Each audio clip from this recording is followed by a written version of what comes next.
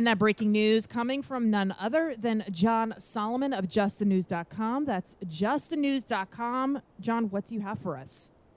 An extraordinary day, something we haven't seen in a century. For the second straight day, Congress has failed to pick a speaker.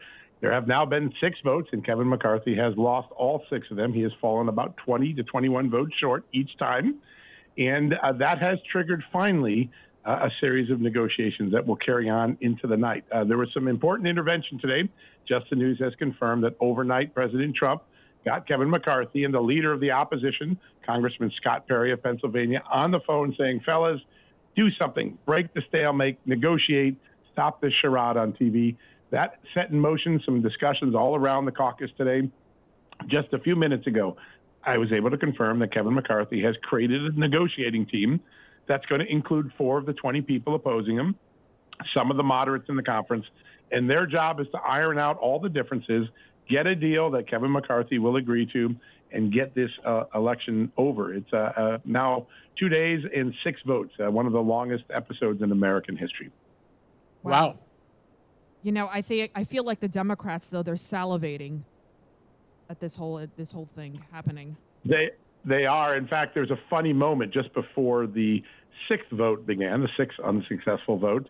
Kat Cammack, a congresswoman from Florida, the youngest Republican in the House right now, she actually said, I think the Democrats have blankets, popcorn, and lots of alcohol. This is like entertainment for them. So she even acknowledged what an opportunity this was for Democrats. If the Republicans get their act together, if they can get their leader and get to the people's business, such as addressing the border, crime, and budget spending, and get some of those investigations going, I don't think people will remember this long term. But right now it's an eyesore because Americans said, hey, we hired you, and you don't even know how to get your CEO into the building. So I think there's a lot of concern right now. But it will disappear if Republicans can get onto the business of actually doing the people's business. So even Nancy Pelosi says at this point, you know, until they have a speaker, they can't do everything else they need to do. They can't even swear in new members of Congress and the family members. They're just kind of waiting around. And she was like, hey, you know, maybe we need to just swear in these people for the family's sake. I mean, when Nancy Pelosi and Marjorie Taylor Greene become the voices of reason, I think we're in. This is an extraordinary moment. It's a moment that was 10 years in the making. I can tell you that from the end of the John Boehner tenure, going back to about 2012, there has been a faction of the Republican Party that believes the Republican Party talks fiscal conservatism but does not execute it, and there's a good reason to believe that. The deficit in 2003 was the national debt was $6.7 trillion. Today, it's at $32 trillion. 80% of all the debt has been accrued in the last 20 years, and Republicans have been in charge of at least one or more of the branches of government for most of that time. And this was the moment that these 20 decided we are going to put all of our chips down. We are not going to give up until we get concessions to stop spending, and that's what's going on now. That's what's led to these negotiations. We'll have to see if there's a successful conclusion. Marjorie Taylor Greene, she hit back at Matt Gaetz. She was saying, hey, you know, you want committee assignments. This is all about yourself. You know, that's pretty interesting. And she's saying that he actually supported Paul Ryan. So now you're seeing some infighting among the Freedom Caucus. There is, and to be expected. I mean, Marjorie Taylor Greene wants to align herself with Kevin McCarthy. Remember, she's been without a job the last couple of years. All of her committee assignments were stripped because of things she said early in her first term. So she's gotten good with McCarthy, and she's trying to push the McCarthy agenda. And Matt Gaetz is not yet good with Kevin McCarthy, and he is pushing for more. And it's really important to separate the spin from what these lawmakers say. When you listen to Congressman Chip Roy of Texas, one of the people that will be on this negotiating committee, one of the people consistently voting against Kevin McCarthy, here's what they say. This isn't about Kevin McCarthy. It isn't even about what committee assignments I get. It's about having rules that will allow the people's representatives to have a say over what we spend. No more of these late in the night bills, 4,000 pages. We don't know what's in it. Only the leadership decides what gets in it, and then we're forced to vote before we can even digest it.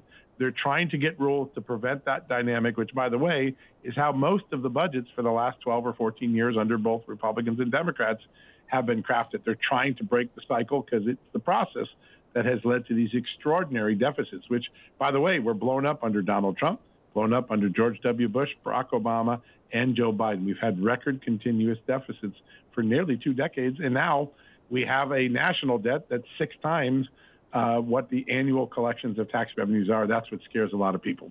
I mean, the only time it went down when Bill Clinton and Newt Gingrich, they had a $5.5 trillion debt, and they actually paid it down, $500 billion.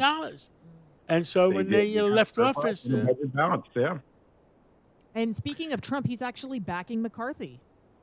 He is, and as I said, he last night intervened himself and got some of the parties together. Congressman Perry, the leader of the resistance, Congressman McCarthy, the man who wants to be speaker, and they got on the phone and started a dialogue, which I think is leading to what we're going to see tonight, which is backdoor negotiations. No more of the theater on television.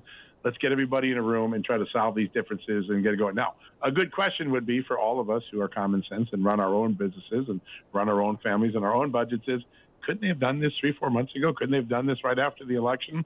That's a question that isn't easily answered. I think Kevin McCarthy missed an opportunity to get these issues resolved before they burst out into public, but they have now. And the good news for the American people is there's a negotiating team designed to get us past this moment. We'll see how they work. They're going to work through the night tonight is what I'm told. Enough of Washington. What else is going on in our country? Well, that's a great question. There are some really interesting moments in law enforcement. Again, maybe a little bit in Washington, but to an issue I think a lot of people care about. We've seen all of the evidence now of the FBI pressuring big tech companies to censor Americans' opinions, not Russian disinformation, but Americans' opinions. I had on my show yesterday the former criminal division chief of the FBI, one of the highest ranking people in the FBI, one of the most respected FBI officials in the last many years. And he came on and said, you know what? My agency, which is created by law to be independent, has lost its independence. It has yielded to political appointees in the Justice Department who have a liberal bias.